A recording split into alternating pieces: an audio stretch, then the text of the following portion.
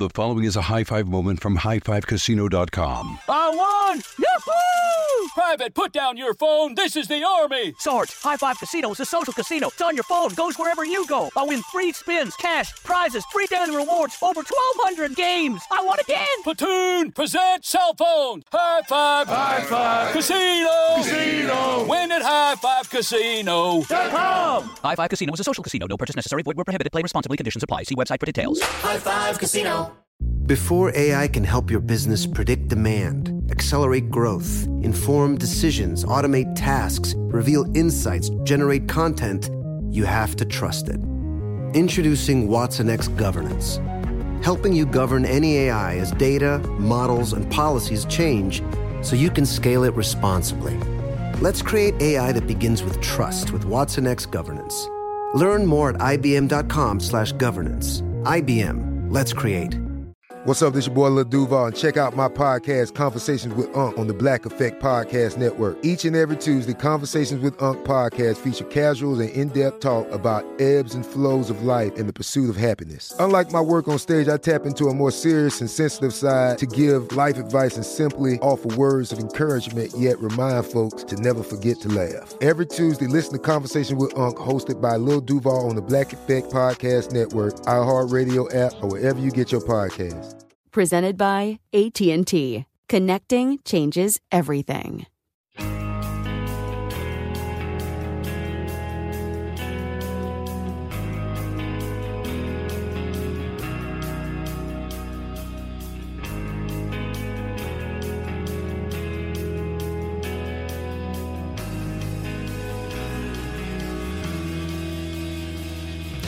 Hello, everybody, and welcome to another episode of 100 Words or Less, the podcast.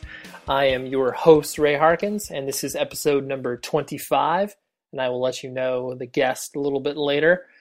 But obviously, if you've already downloaded the show, you already know it.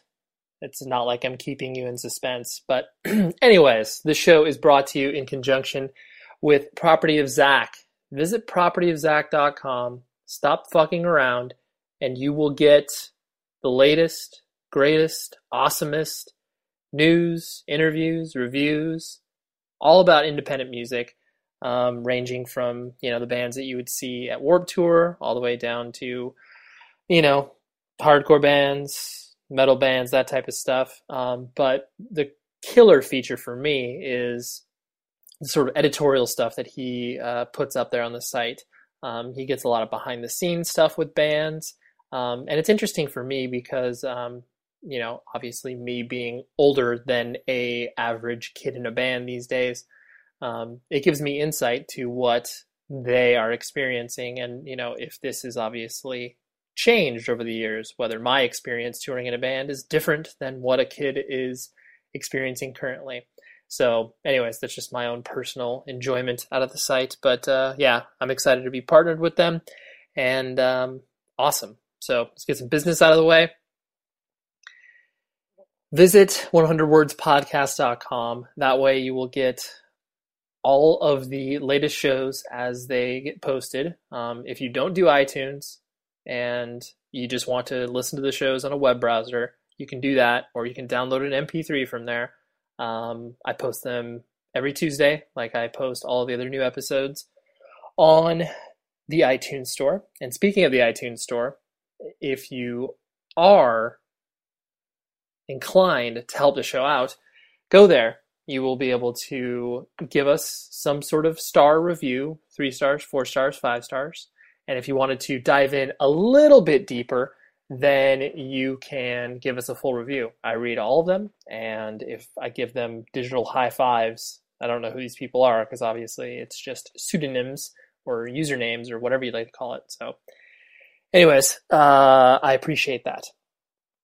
And on the website as well, we do some, I say me, recommendations on, stuff I've been watching recently, stuff I've been listening to. And it's a fun way to interact with, listeners of the show. So go there. It's the hub for everything. Now, on to the reason that we are doing this 25th episode and why it's a little bit different is the fact that I'm interviewing myself. I just thought it would be interesting for some people to check out, why I'm doing what I'm doing, and kind of how I got involved in, this whole crazy world known as independent music. So I brought on one of my close friends and very good friend of this show and cultural correspondent to the show occasionally, Scott Arnold. I've known him for forever and a day, it feels like. And he always asks, interesting questions. And so basically, him and I sat down, he interviewed me, and this is exactly what transpired. The room that we recorded in is very echoey. I apologize if you have to turn up your listening device or turn it up in the car. There aren't a lot of volume peaks, so you're not going to be pissed at me when all of a sudden, like the music comes in. Well, the music will come in at the end of the show, so be prepared because it'll probably be loud if you did turn it up. I'm like overly sensitive about this. I don't want anybody to have a bad listening experience. Anyways, so yeah, the room is a little bit echoey, so it's a little bit quieter than usual, and I apologize for that. But that was the lot that we were dealt. So yeah, here it is. More about me and all the stupid stuff I've done in my life. So there you go. Hopefully you enjoy.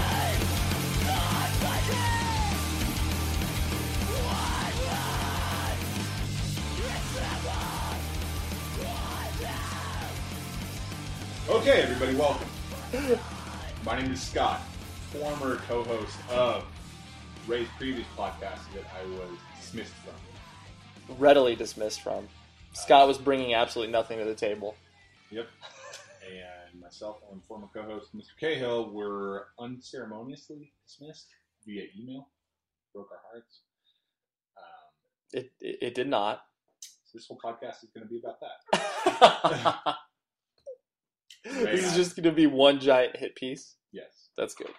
Ray and I have known each other for nearly a decade. Sounds crazy. That is. Just think that when we're 40, we'll have known each other for 20 some odd years. Yep. Which is nuts. Yep. We are sitting in an office in Huntington Beach, California. Yes. Drinking coffee. I'm not. I am. You are. And today we are going to reverse the roles of the podcast a bit and learn a little bit about the man behind the microphone. Very good. Ray Harkins. I like how you put that. The man behind the microphone. That's Welcome, nice. Ray. Well, thank you for having me, Scott. I appreciate you. You did take a vested interest in this, and obviously I appreciate you scheduling this. So yes. Thank you, Scott. You're welcome. Ray, give me a synthesis of your life for the last 10 years. A synthesis, why would I do that? Because that's, since you've known me, you'd be able to do that roughly. No, I mean, I'm not putting pressure on you to do so.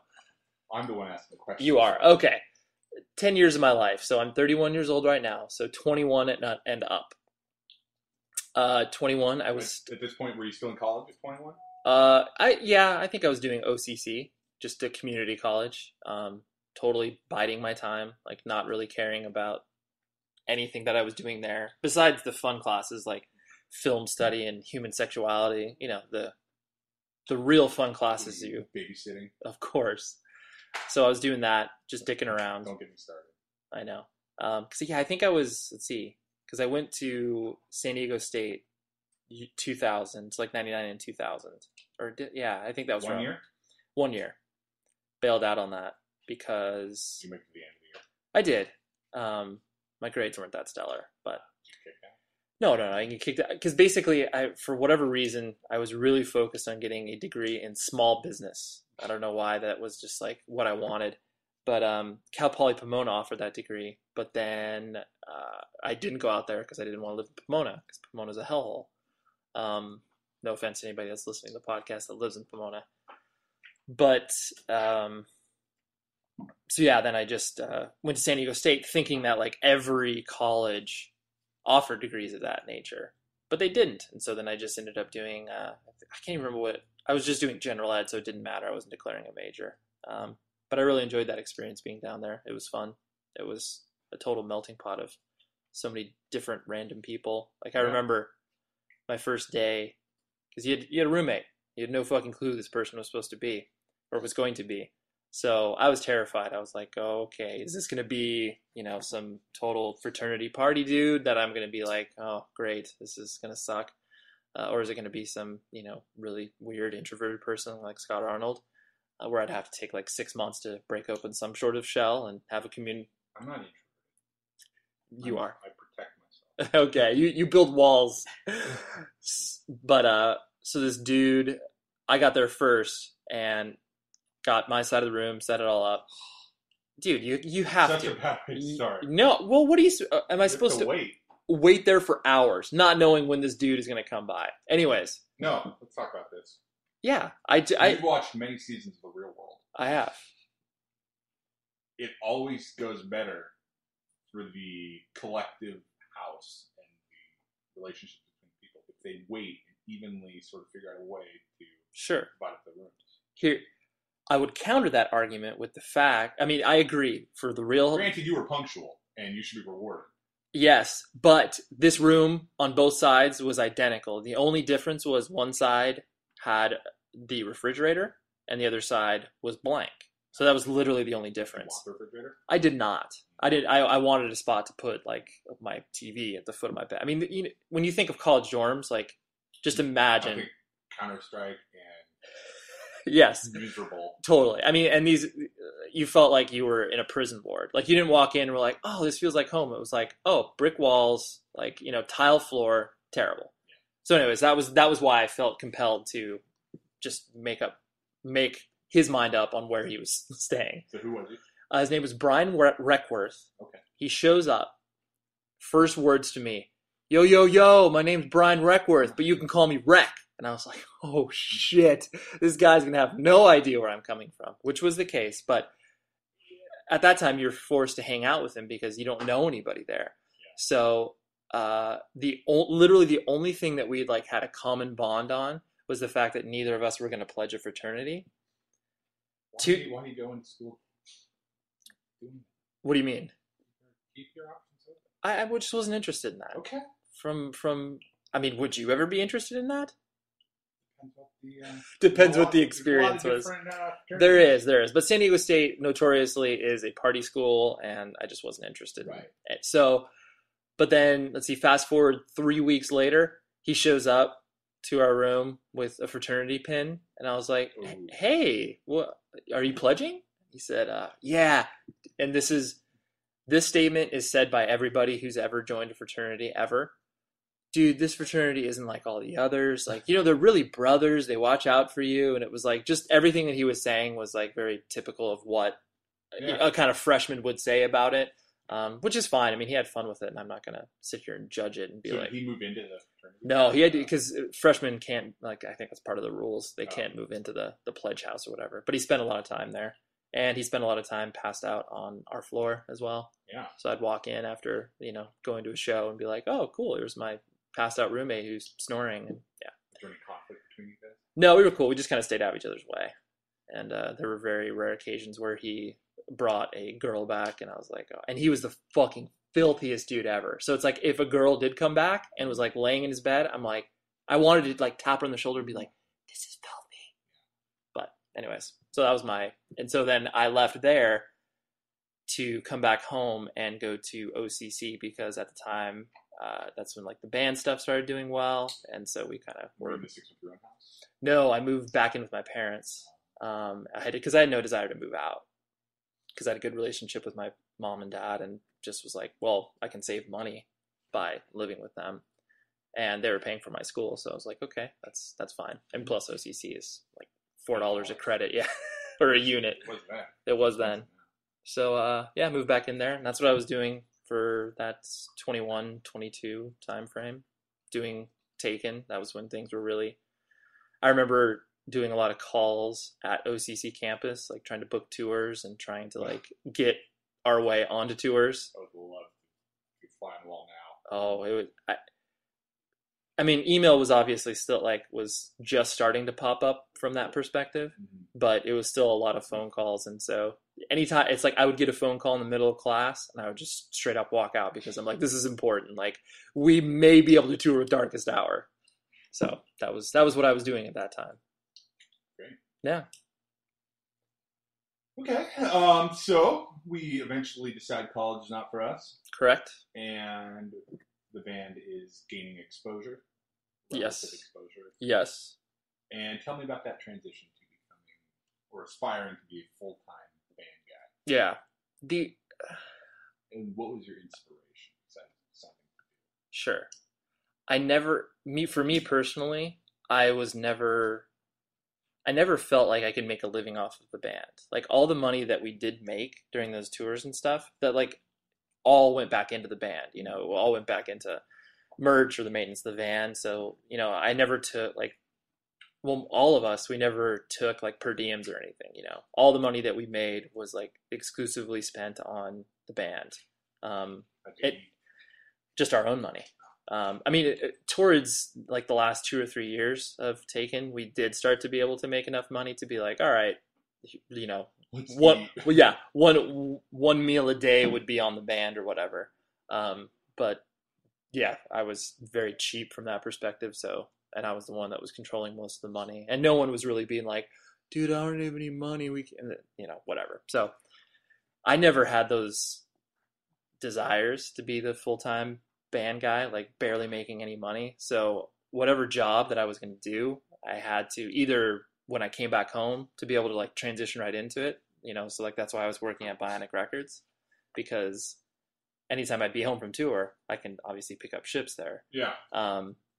And then once the job opportunity of the Century Media family started to open up and I started to talk to them, that was like my first question where it's like, I'm not stopping touring.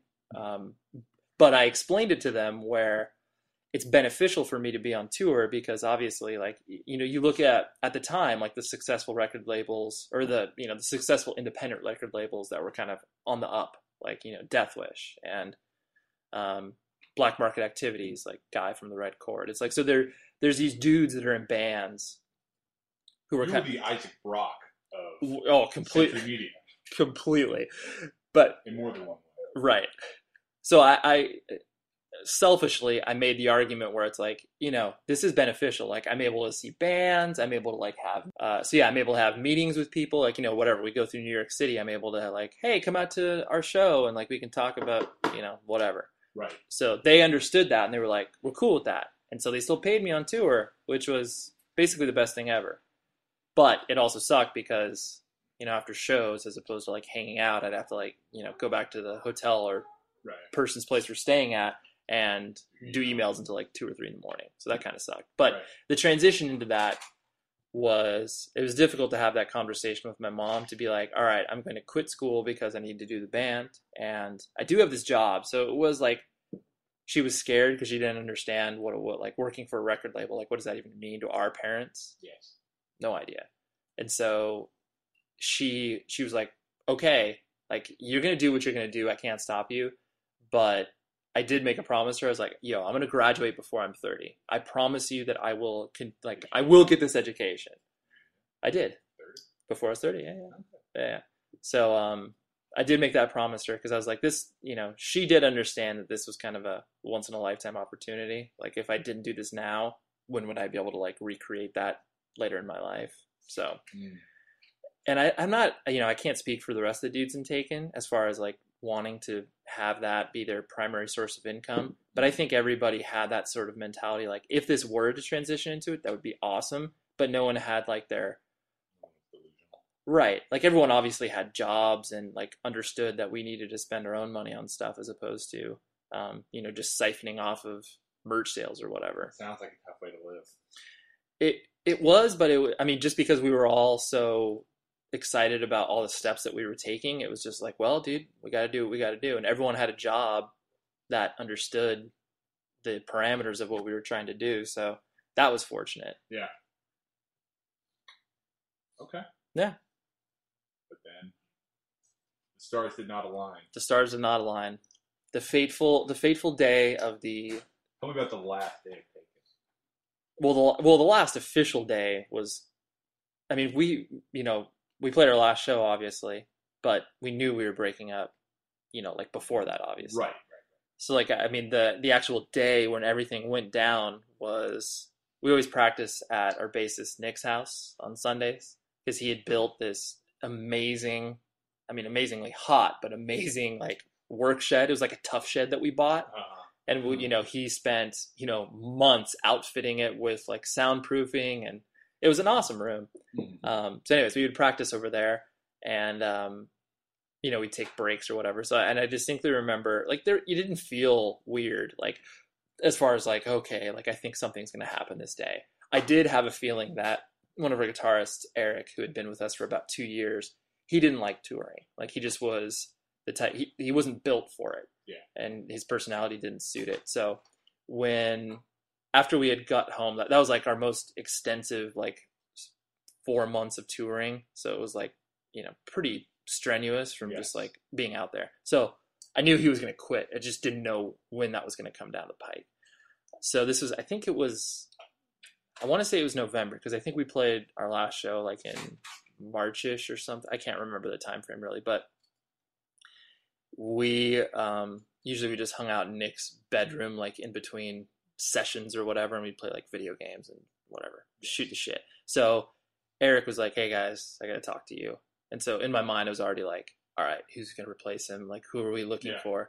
So Eric lays it down, like, "I can't do this. Like, I just don't enjoy it." And you know, all of us we had already seen the writing on the wall, but so it wasn't a surprise. So Eric was like, "Okay, cool. Like, you know, dude, it sucks. We love to play with you, but you know, like, you gotta do what you gotta do."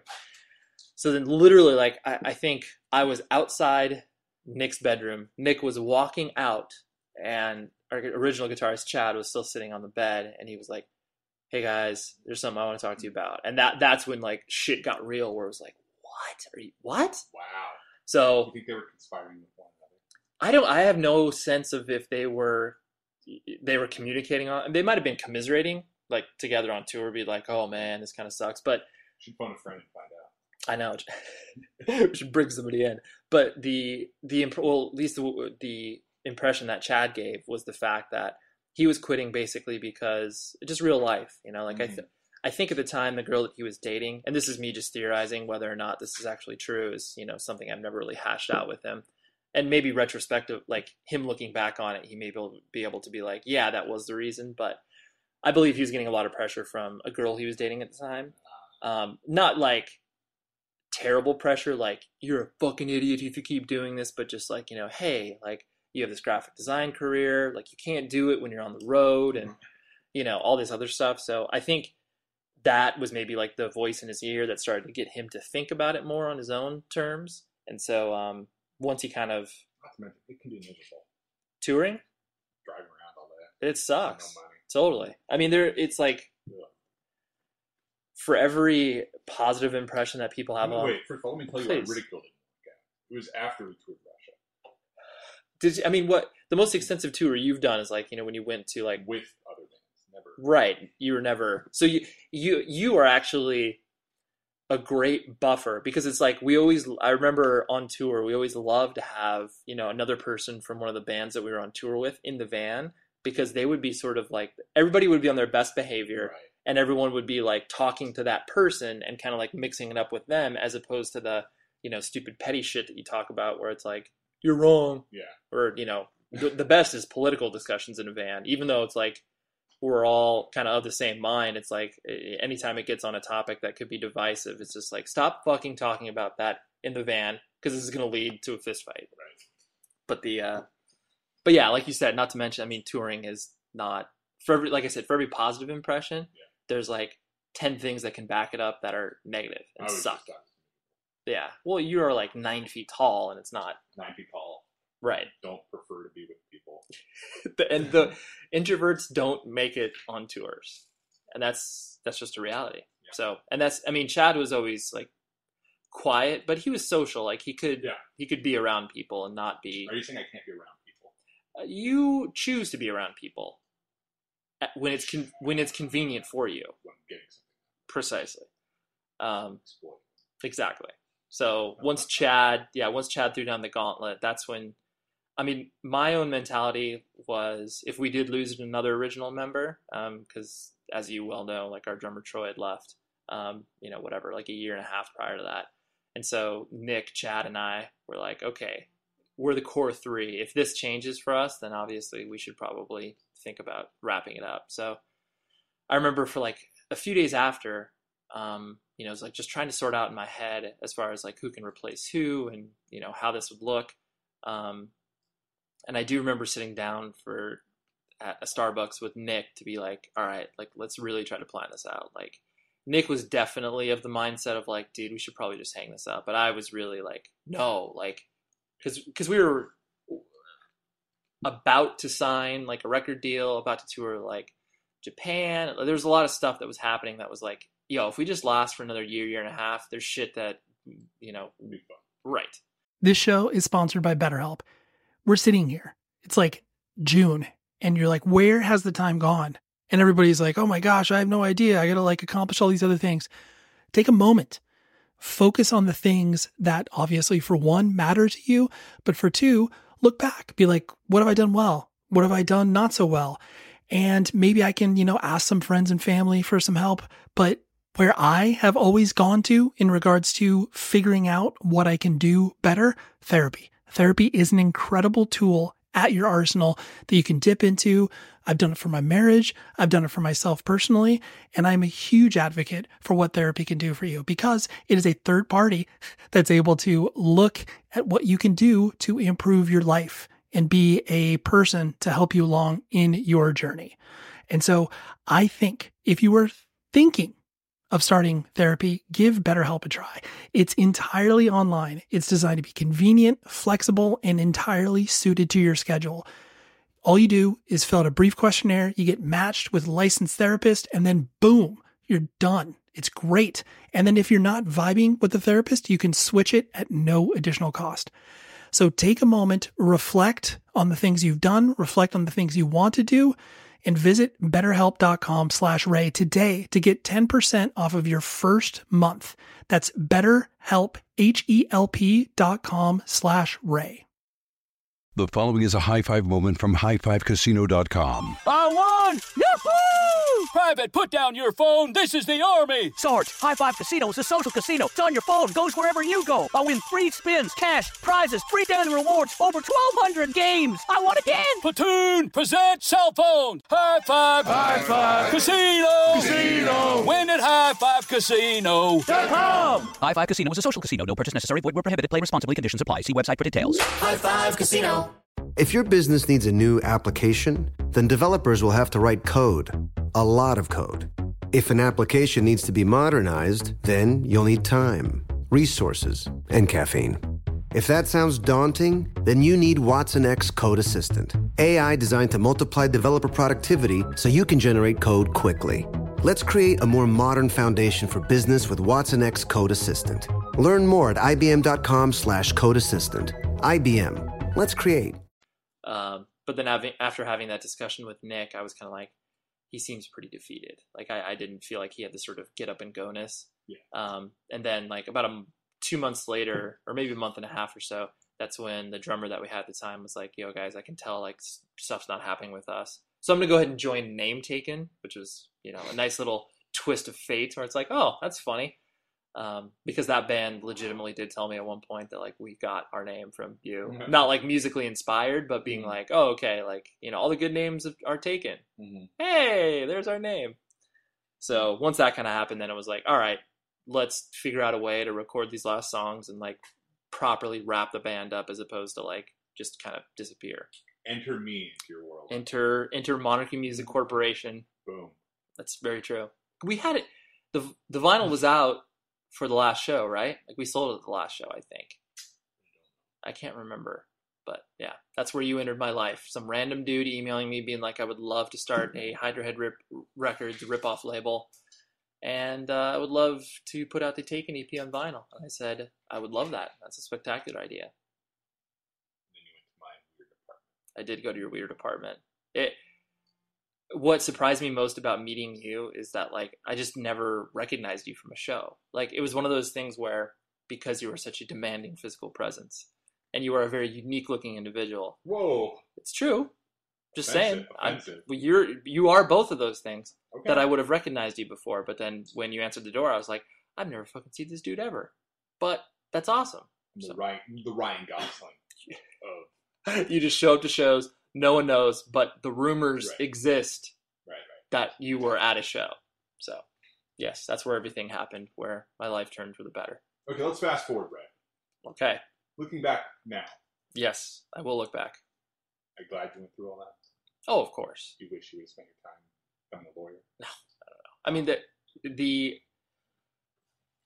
once I did get bitten by the musical bug, so to speak, I always knew that I wanted to make a living out of it, but not directly tied up into a band, if that makes sense. Or I was like, okay, I see that there is a way to potentially make money off of this and be able to make a living, but not exclusively, screaming for 40 years of my life, because I knew that that wasn't a sustainable thing, not only physically, but from a career standpoint, spiritually as well.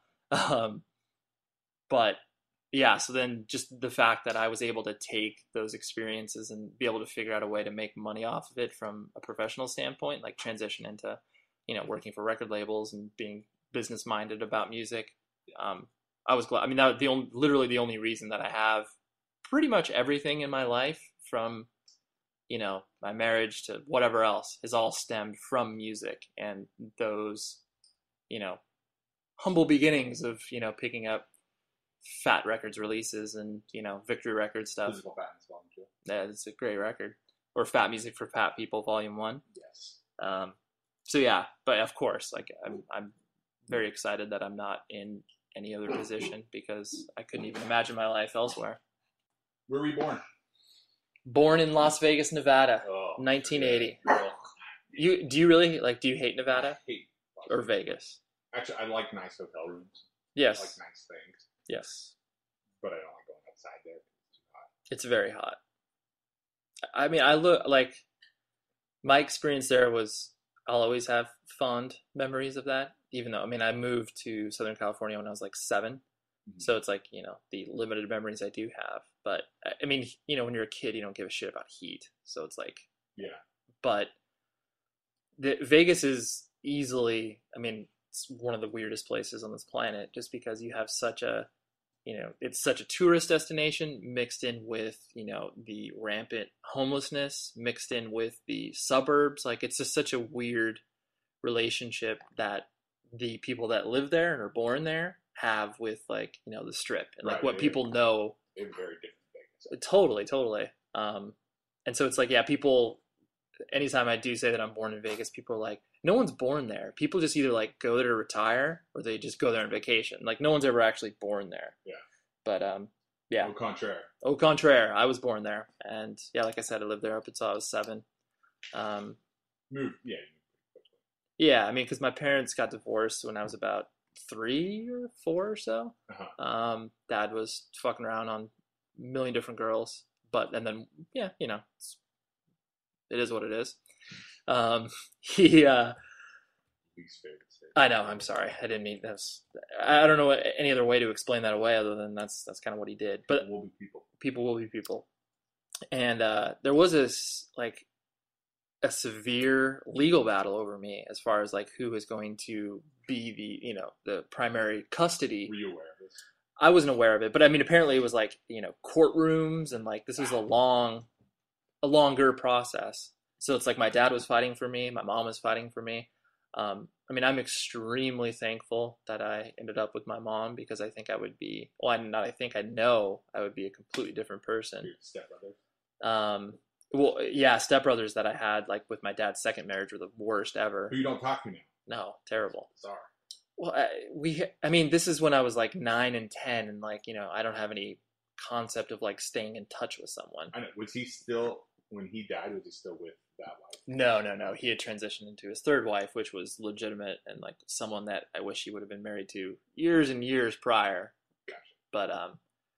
But yeah, so I'm thankful that I ended up in my mom's custody, not taking away anything from my dad, but just that sort of environment that anytime I would visit him in Vegas and like be introduced to his crazy world, it was like, this isn't healthy, bringing me on multiple dates in a day. Like, I would go to like miniature golf in the afternoon with one chick, and then in the evening we'd be going to dinner with some other girl, and it was like, this shouldn't be what you're doing when you're like 9 or 10 years old. Like, and I can only imagine what it would have been if it was like, continuing if I was there on a full-time basis. So I'm very glad that I didn't do that. Yes. But that, not taking away anything from my dad, because he definitely was a huge part of my life. And even though I was estranged from him for a few years, I did grow close to him, and I did appreciate the sort of real talk that he gave me. Like and again, this shows up his fucked up nature, where he, like, I think at 18, he was like, all right, once you turn 18, I'm going to get you a hooker. We're going to get you laid. That's what he said. Straight up. And I mean, and it wasn't from, it was purely from like an educational standpoint. He's like, I don't want you not knowing what to do around women from that perspective. And That's so, the only do that. I know. And that's whether or not it was an actual joke. Like, I mean, like, I didn't end up doing that. Well, I mean, you believe what you want. Oh, I will. But he, I'll draw my own conclusions. yeah, you draw your own conclusions. I mean, I didn't end up doing that, but just like, I mean, the fact that he would even put that out there, I'm just like, there probably has to be some half truth in that, just because, yeah. If you would have made the move, he would have helped. Yeah, I do truly believe if I like would have belabored, yeah, cool, totally. If I would have been like, actually, yeah, you know what, that's a really good idea. But because of that, like, this sort of straight talk that I am comfortable doing from time to time, it directly comes from him. So I am thankful for that. Good. But yeah, Southern California when I was 7. Then you went to high school in Orange. Correct. Small, tiny Catholic high school. Lutheran. It was Orange Lutheran, because I went to private schools my entire life, like Christian elementary school, Lutheran junior high school, and then a Lutheran high school. You never went to a private school, right? Yeah. Went to daycare. I know. You got brought up in the hard streets of Irvine. Shout out to Brandon Hamilton. With your one black friend, Brandon Hamilton. I miss you. If you're listening to this podcast right now, drop us an email. But and it wasn't like my parents were, or like my mom specifically, was super religious. She just always liked the idea of small class sizes, and that was obviously how you achieve that. Yeah, because she's a teacher. She's a teacher, so she knew what it was like to have 45 students in an English class, and 30 of them don't give a shit about what's happening, and they're getting lost in the system, so to speak. So the system's fault. Inspire the children. That's true. It's very difficult. Inspiration comes in many different forms. So you know about my plan, right? No, what's your plan? When I become a billionaire, okay, I'm gonna start a school. Okay. It's gonna be like X-Men, but School for the Gifted, sure. Well, not necessarily gifted. But okay. I will turn them into gifted. Oh, okay. You will be molding young minds. Will it be a private school that people have to pay a lot of money to attend? No, free, completely free. Okay. And large student body, like. I don't know. It's gonna be world leaders, so probably not. Okay. Obviously there's an interview process in order to get into the school. Yes. Okay, got it. That makes sense. There's going to be a lot of sort of unorthodox teaching styles. I would say the 6th grade final. Yeah. And by the way, one of the core things is you don't move on until you get all the lessons. Okay, yeah. You're not just ushered through the system. Exactly. Right. One of the core things is you're going to have to, at the end of 6th grade, just like I was. Sure. Just like me. Right. Direct inspiration. Yeah. You're going to have to ride the bus. Oh. And plan it out by yourself. Okay. All day. Okay. Yeah. With like certain you have to get to these 3 destinations within a day. Yes. By taking public transit. Yeah. Got it. My biggest voyage was Long Beach to Orange County, so that'll probably be it. That's a good voyage. And I think maybe sophomore year will be cross country. Okay. Bus cross country. That could be terrifying for a 14 or 15-year-old. Yeah. But I made it. Throw them at the deep end. Yeah. Look at me. I know. You're a shining example of what a human should be. That's right. But my mom always wanted small class sizes, so that's why I went through all those, Christian and Lutheran schools. And, you like school? You like stuff? I had great experiences in school. Like, I definitely don't look back on my high school years and like, oh, fuck that, I didn't go to any dances. Like, I totally did all that. I was part of the high school experience, like, yearbook, basketball, golf, dances. Like, I did all of that. But yearbook class? I was the yearbook photographer, junior and senior year. Is it like 13 pages long? No, well, I mean, we had, I think our entire school was like just shy of 1,000 people. It's like 8. Okay. Yeah, it wasn't like, There were a few people. yeah, it wasn't like, 7 people a class. So I mean, school, I really didn't care that much about. Like I was able to put forth an okay amount of effort and be able to get B's and A's. So, I mean, I think my GPA was like 3.1 or something. Yeah. So it wasn't like I was really nose to the grindstone. Like I got to get straight A's in order to get admitted to a college. Like I just. Do you regret that? I mean, I regret not getting more out of it, as far as like, I applied myself in the subjects I cared about, which was English and like history. But it's like math I always had an aversion to, just because it was primarily because all of my teachers were totally shitty people. Like I just didn't like them.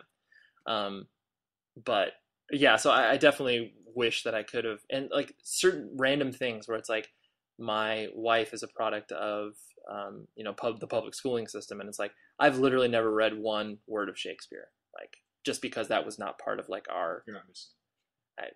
People would argue that, and I would agree with you because I've witnessed certain Shakespearean plays and I don't understand what's happening. But so yeah, there's certain things where I'm just like, wow, I really missed out on this cultural touchstone. Like I'm aware of it now, but just on from the outside looking in perspective. Well,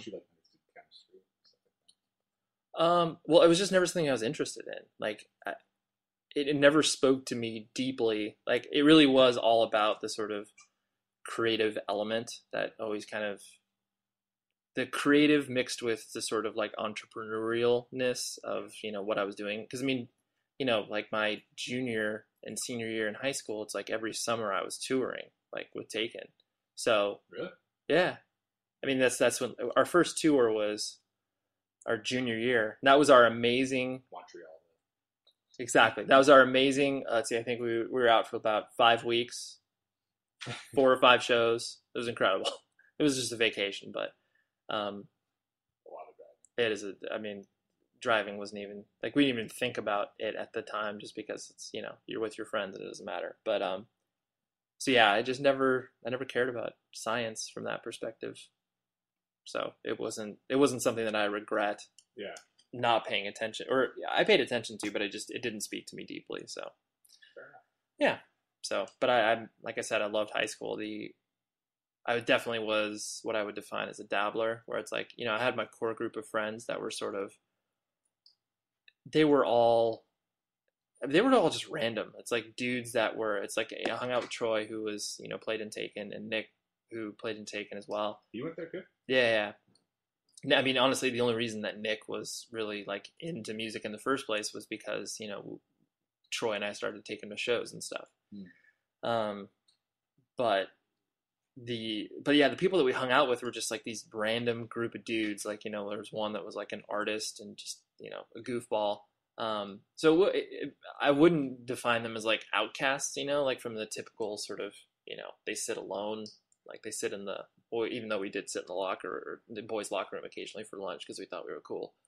We had our own like little select group of people that only had to be invited in. That was pretty nerdy.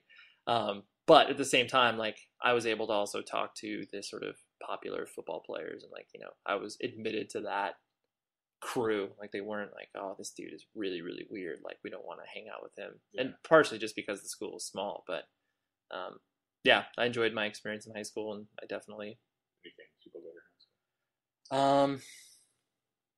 No, which is odd because you would think by this, I mean, the school's been open now for 20 some odd years, so you think by this time someone would have popped out. I mean, I occasionally get those like alumni letters, and it's like the most exciting thing that people do. It's like, oh, they're like, some large government job or something, or they're working for the city here, or there isn't much.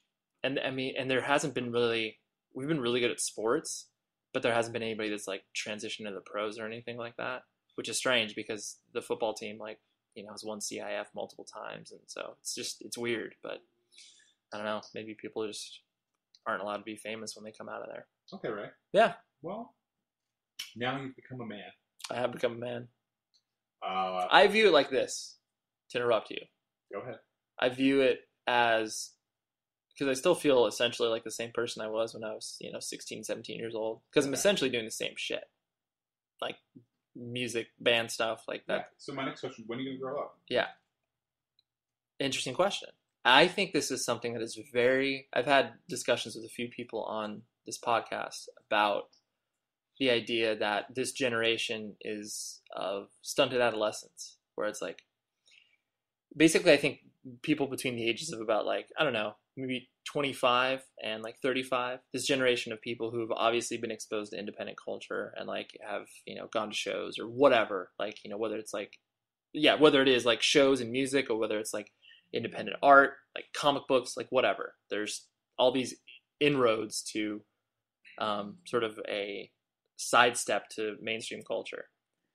And because of that, because people become so obsessed with that and like, wash themselves in it like on a daily basis and become obsessed with it, that's their reality. And like as they grow, that still is their reality. Like whether or not that they become less involved with it, they're still identify with it. And so I think that a simple answer to your question as far as am I going to grow up anytime soon? I don't see that happening. Like as far as like my tastes and like am I going to go to shows when I'm like 50? Probably not. I'll maybe go to special musical events, but I'm not going to go to the local all ages club and be the weird dude in the back that's watching a new hardcore band. Like I just don't think that that's something that I'll enjoy at that time in my life. I could be wrong, but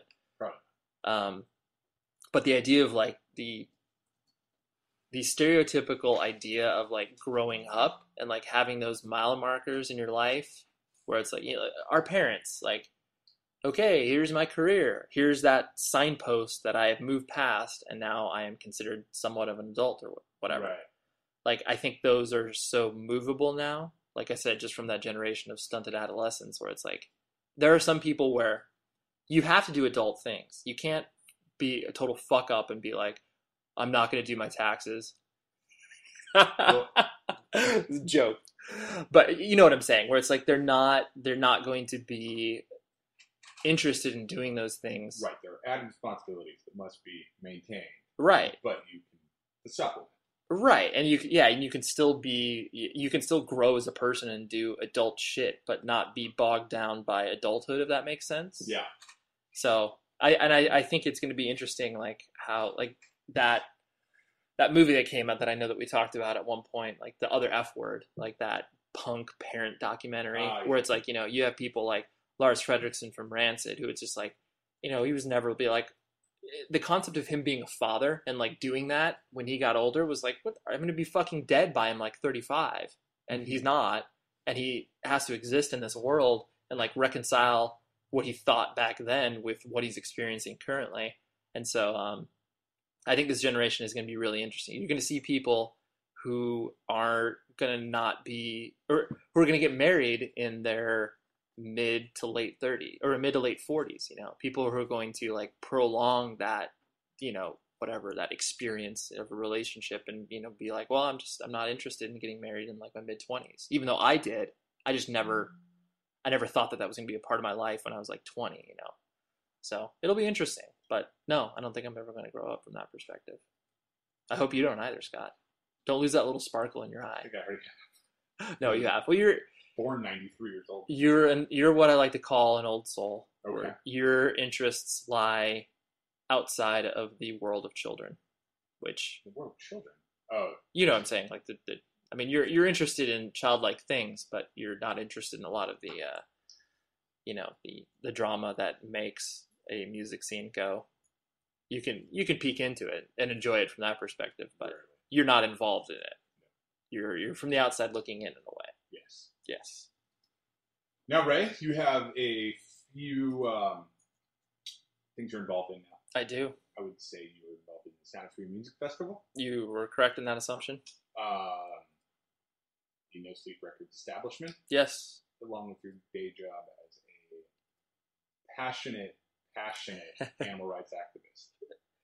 Yes, I would agree with some of that.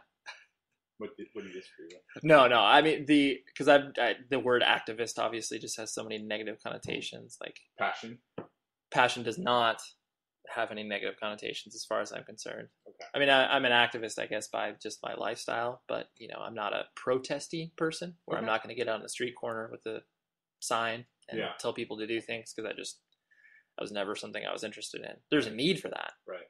just not me. Okay. So yeah, but those are all things that I'm involved in, because I think also that's symptomatic of what a lot of people do, like within independent music and culture in general. Like, you're not only involved in one thing for the most part. People, whether it's like they've got a million business ideas or a million, they have to be involved in like all these different aspects and facets of whatever culture it is. I think that's, people totally do that, and I think that's obvious. There's obviously an issue with that, like the whole saying of, jack of all trades but master of none, like never having the focus to just do one thing. Yeah. And I totally, like, I agree wholeheartedly with that. And I think that I'm not good at one particular thing. I'm all right at a lot of things. I'm like, I can get by on a lot of these things, and I can, through my shared experiences of doing so many different things, it helps all those things continually like kind of bump up like my level of, for putting it in video game terms, I'm leveling up constantly. But as an overall character. Right. But it may not be like I am, 100% proficient at this one thing, because that's what I've just focused my life on, In nature, you'd survive. The following is a high five moment from highfivecasino.com. I won! Yahoo! Private, put down your phone. This is the Army. Sarge, High Five Casino is a social casino. It's on your phone, goes wherever you go. I win free spins, cash, prizes, free daily rewards, over 1,200 games. I won again! Platoon, present cell phone. High Five. High Five. Casino. Casino. Win at highfivecasino.com. High Five Casino is a social casino. No purchase necessary. Void where prohibited. Play responsibly. Conditions apply. See website for details. High Five Casino. What if AI could help your business deliver mission-critical outcomes with speed? With IBM Consulting, your business can design, build, and scale trusted AI using watsonx, and modernize the way you work to accelerate real impact. Let's create AI that transforms your business. Learn more at ibm.com/consulting. IBM. Let's create. Your new home journey starts at Fisher Homes, where everything is red, white, and new. Explore exclusive summer savings and start your journey by selecting your ideal home site and your dream community. Choose from a variety of expertly designed floor plans and bring your style to life at the Lifestyle Design Center. Are you looking for a quick move-in ready home instead? Fisher Homes has options for those too. Fill out a form to connect with a new home advisor at fisherhomes.com to get started today before the sun sets on summer savings. That's what I'd like to think. Yeah. 10,000 hours of doing one thing sounds interesting when you're 12, maybe. I don't even know if that sounds interesting when you're 12, but becoming an expert at something, like, it just, I don't know. I just never had that laser-like focus to be like, this is the one thing I'm going to be dedicated to and committed to. Besides like music, where it's just like, I know that I want to always do that. So I have a larger question. Please. So you've expressed your interest in this sort of niche culture. Sure. Do you think about things larger than our societal problems? Sure. Or the economy? Sure. That is because my introduction to independent music was through band. I mean, honestly, like a band like Rage Against the Machine, that was huge for me because... My classmate. Right. Rage Against the Machine and Propaganda are two bands that like literally cracked my head open as far as showing like, oh wow, like shit isn't all right with the world. So I think because of that introduction and always being interested in like what is happening outside of, like you said, a very niche and insular world, because obviously whatever happens in the real world will eventually trickle down to whatever niche you're involved in. And I do think that the concept and idea of taking the values that you learn within whatever community you're a part of and applying it to the real world. Like, I distinctly remember, when I was going to OCC, like taking communication classes or whatever. And so it's like the real touchy-feely ones where they were like, Socialist. Which is fine for you. Get a job. Get a job. But anyways, so getting up in front of the class and like introducing yourself and like what you're into. Yeah. And so it's like, I was, mentioning that like I'm straight edge and like, going to shows, and it's like once you name a few of those things, people be like, oh, fuck that. Like, that guy's terrifying, like closed-minded, whatever. Like, you know, a lot of stereotypes that you would have about a person who is into that type of stuff. Yeah. But once I did show them, like, I guess kind of what a real person can be like while still having those things in their life, that totally just blew their minds, you know, where they were just like, oh, you're not going to beat me up because I have a beer, or you're not going to, you know, think that me liking whatever pop music is on the radio is like the stupidest choice that you've ever made. So it's like taking whatever experiences you have in your community and like applying it to the real world, like, and opening their views up will only help, not only just like from their own personal experience, but hopefully on a societal level where it all kind of like, it'll build on top of one another, because you'd be like, oh, okay, you know, using music and independent culture and saying like, okay, you know, you don't need to, you know, step on everybody's back in order to, you know, make yourself, you know, whatever, $100 more. And like applying that to obviously people that, you know, looking what the way that our financial system is set up, and it's like survival of the fittest and capitalism. I've got no problem with capitalism. The way it should be. Right. Which is, I knew you were going to say that at any point.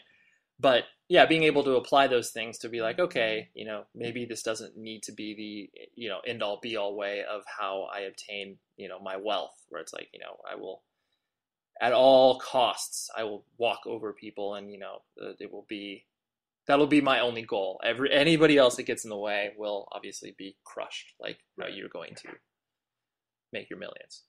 But so yes, the simple answer is I am interested in stuff outside of this world, and while I may not be as well versed as other people are, I still try to pay attention to everything that's happening. And my father gives me no choice by continually badgering me about Republican values. Big Romney fan? And I don't think he's necessarily a big fan of Romney. I think he's just a fan of, not no government, but much less government, and how the entitlements of all of the social systems that are set up are the destruction of our society, from, you know, not so much Medicare, but, you know, Social Security, welfare, all that type of stuff. So I get that every time I come over to his house, and I'm just like, see what your boy's doing in the White House? I'm just like, oh, I can't even have this discussion with you. Because it's not a discussion. It's a lecture. He's talking about it from the way that he perceives the world to be through his, you know, Fox News purview, because that's the world that he exists in. Yeah. So it's like, can't even have a discussion with you about this. So I've got no choice but to be aware. Love debate. I tried years ago, like maybe about 2 or 3 years ago, just really trying to like, all right, remove like whatever rhetoric and party lines that may exist. Because me personally, I believe that most people should be issue oriented when it comes to politics. Like, shout out other podcasts. Exactly. Ronan Coffin. You should be picking out what is important to you and where you stand on an individual basis, as opposed to this huge blanket statement of like, oh, I am a Democrat. And it seems a little ridiculous, doesn't it? It totally does. You have to follow everything. Right. And there's nuances to everything. So it's like, you know, while you may be fiscally more right-winged, where it's just like, well, I do believe capitalism works, and I do believe that, you know, entrepreneurship, all these things exist, like, and they are healthy as long as they're done in an appropriate manner. But then swinging back the other way, where it's just like, you know, there does need to be governmental you know, the FDA needs to exist. Like, we need governmental bodies protecting our society, because otherwise, you know, will the food that we eat be even more polluted than we already have? So yeah, I do believe that people need to be less focused on what party they're involved with, and more focused on individual issues and what is important to them. That'd be my if I was running for president, that would be my platform, and I wouldn't get elected for anything. No, you have to be divisive. Right. Yes. Take a stand, right? Draw those we're, like Stephen Colbert says, we are at war, pick a side. All right, Ray. I have a little controversial question. Please, I love controversy. No, it's not. Okay. What is something at 32? Yeah, almost 32. 32 years old. Yeah.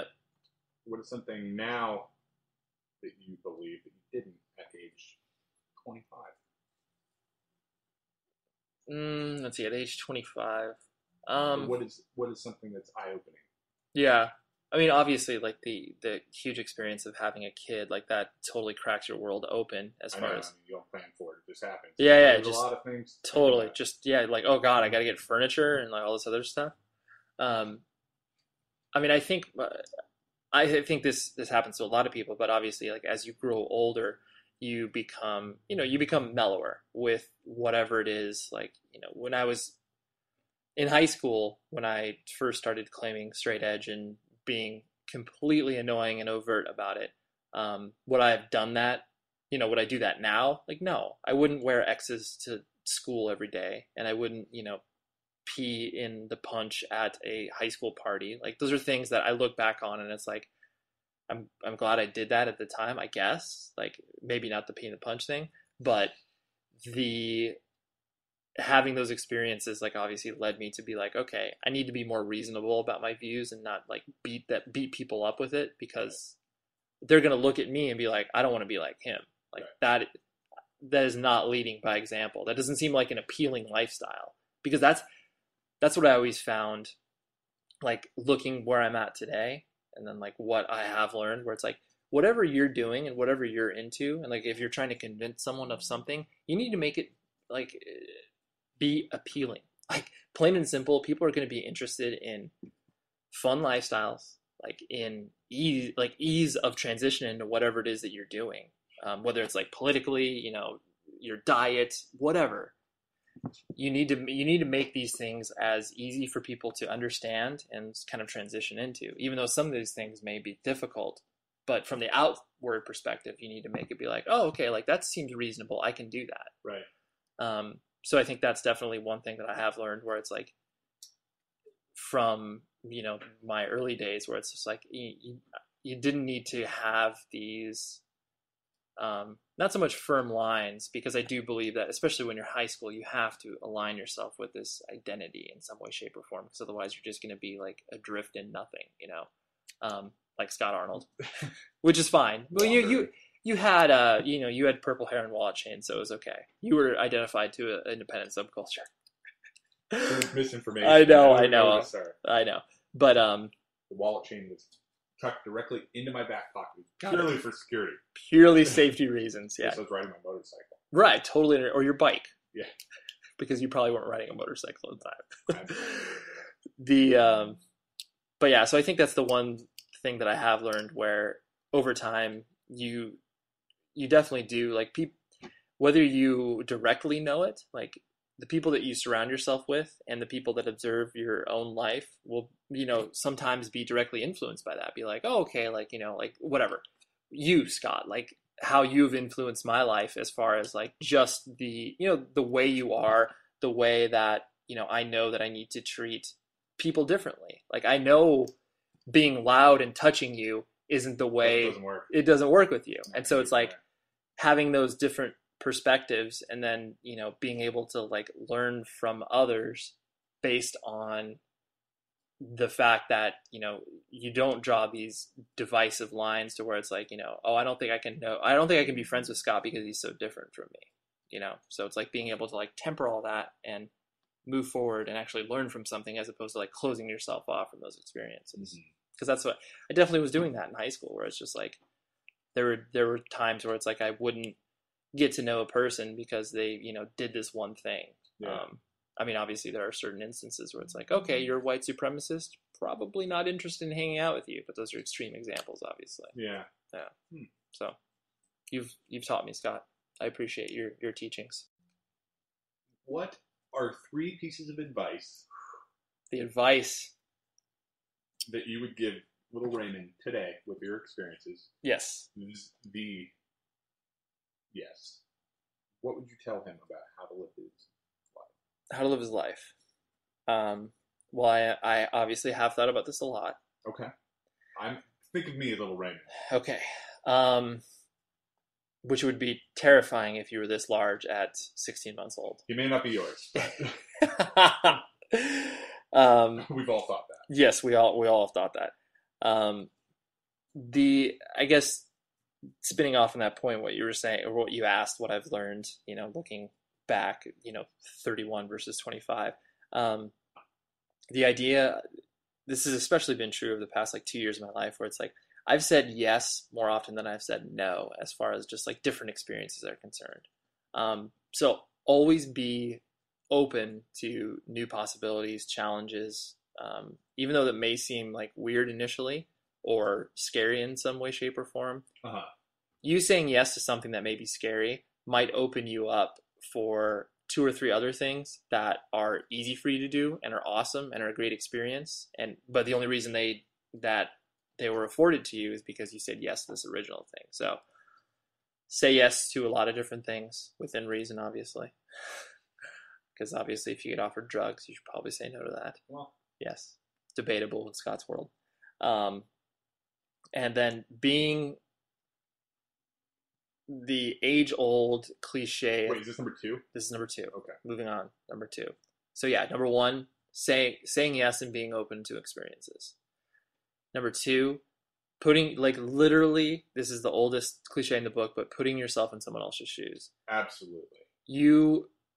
What's always benefited me is knowing where other people come from. Like, you know, whether it's professionally or whether it's like, obviously, like how you are with friends, where it's like, if you don't have any idea where it is that they're coming from or like how hard a job is, you're going to be a dick. Like, you're going to be expecting something that you maybe not have communicated clearly to either a friend or a coworker.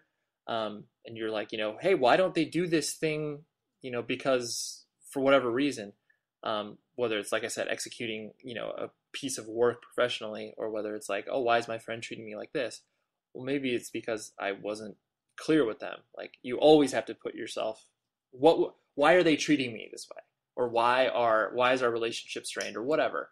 And the moment that you do that, you just receive so much clarity. And like, once you actually do understand, like as you grow older and be like, okay, I know why this person is the way that they are. And I know how we can get along and we can have a, you know, fruitful relationship.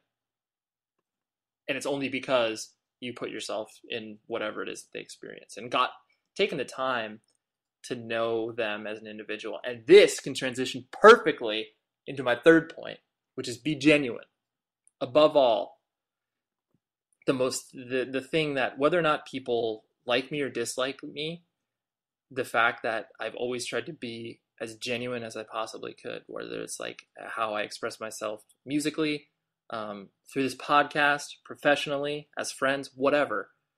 I want to be as genuine as I possibly can and like let you know why it is that I'm doing what I'm doing. Because I think that a lot of people are tripped up when they go through life, and like the worst thing, especially when it comes from like the music industry, like the idea of networking, that word in and of itself, like, is that you want to throw up when you hear that, because you imagine like a hotel conference room and like, hey, network with these 30 people. Yeah, it's the fucking worst thing ever. So, but there's a huge difference where it's like, if you approach an event like that, where you're just like, okay, I'm going to network and I'm going to find these people. But if you're like, all right, I'm going to meet 2 people from this shitty event and actually like get to know them as an individual and like break away the layers of like, oh, what is it that you do for work? Oh, you're a supplier of, you know, erasers for pencils. And it's like, how the fuck did you end up there? Like, once you go past that, then you start to know. Interesting. Everybody has a story. Right. I mean, some of them may be less interesting than others, but you should take the time to know those people, because they're going to feel, no matter what, if someone takes the time to get to know you, you're going to feel more personal connection with them. And it's like, say they do come to you for something professionally or need, you know, I need help moving on Saturday, whatever. You're going to want to do that because you're like, they're cool. Like, they actually took the time to get to know me. So be genuine, and like, be genuine in the way that you're interacting, because it's like I mean, you've met a million of these people where it's like, you know, they shake your hand and they're like, oh, like, you know, what do you do? And, you know, like, especially like, I'm sure when you were doing the record label and you were experiencing so much crazy shit, like, you know, meeting Rick Rubin and all this other stuff, where it's like, you were meeting people that wanted something from you. Right.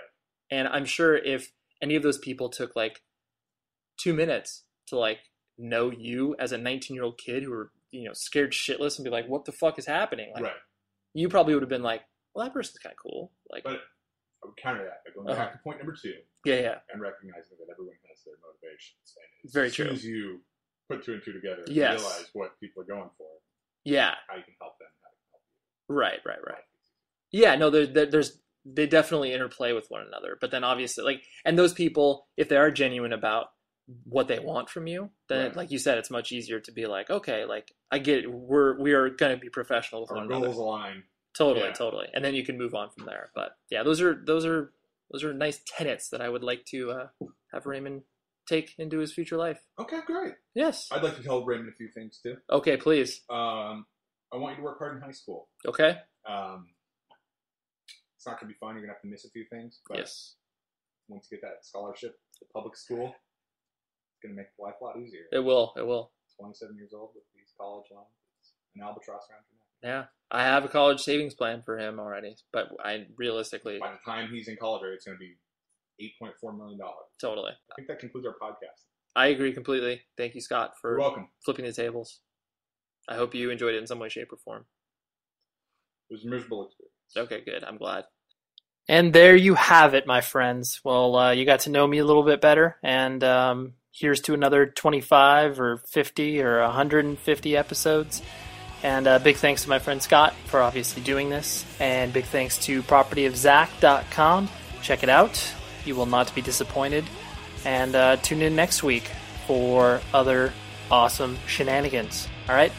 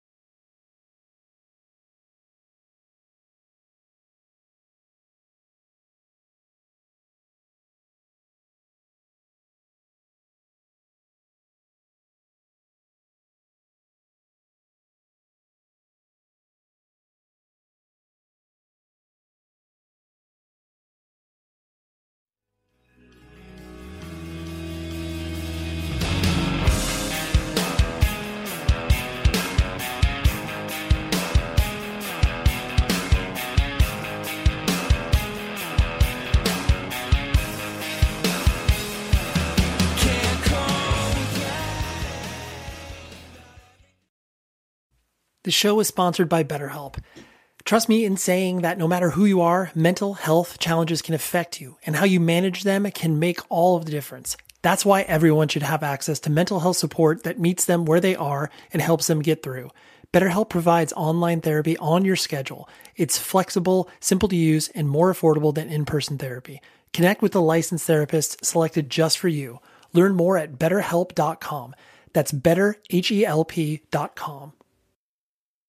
The following is a high five moment from highfivecasino.com. Welcome to Burger Yippee. Would you like a hot apple pie today? Yes, yeah, I won! Woohoo! So that's a yes on the apple pie? I just went big time playing High Five Casino on my phone. Real cash prizes, free daily rewards, over 1,200 games. Yeah! So yes or no on the apple pie? Whoa! I won again! I'll take that as a yes. Drive around. Have you had your high five moment today? Only at highfivecasino.com. High Five Casino is a social casino. No purchase necessary. Void where prohibited. Play responsibly. Conditions apply. See website for details. High Five Casino. Your new home journey starts at Fisher Homes, where everything is red, white, and new. Explore exclusive summer savings and start your journey by selecting your ideal home site and your dream community. Choose from a variety of expertly designed floor plans and bring your style to life at the Lifestyle Design Center. Are you looking for a quick move-in ready home instead? Fisher Homes has options for those too. Fill out a form to connect with a new home advisor at fisherhomes.com to get started today before the sun sets on summer savings.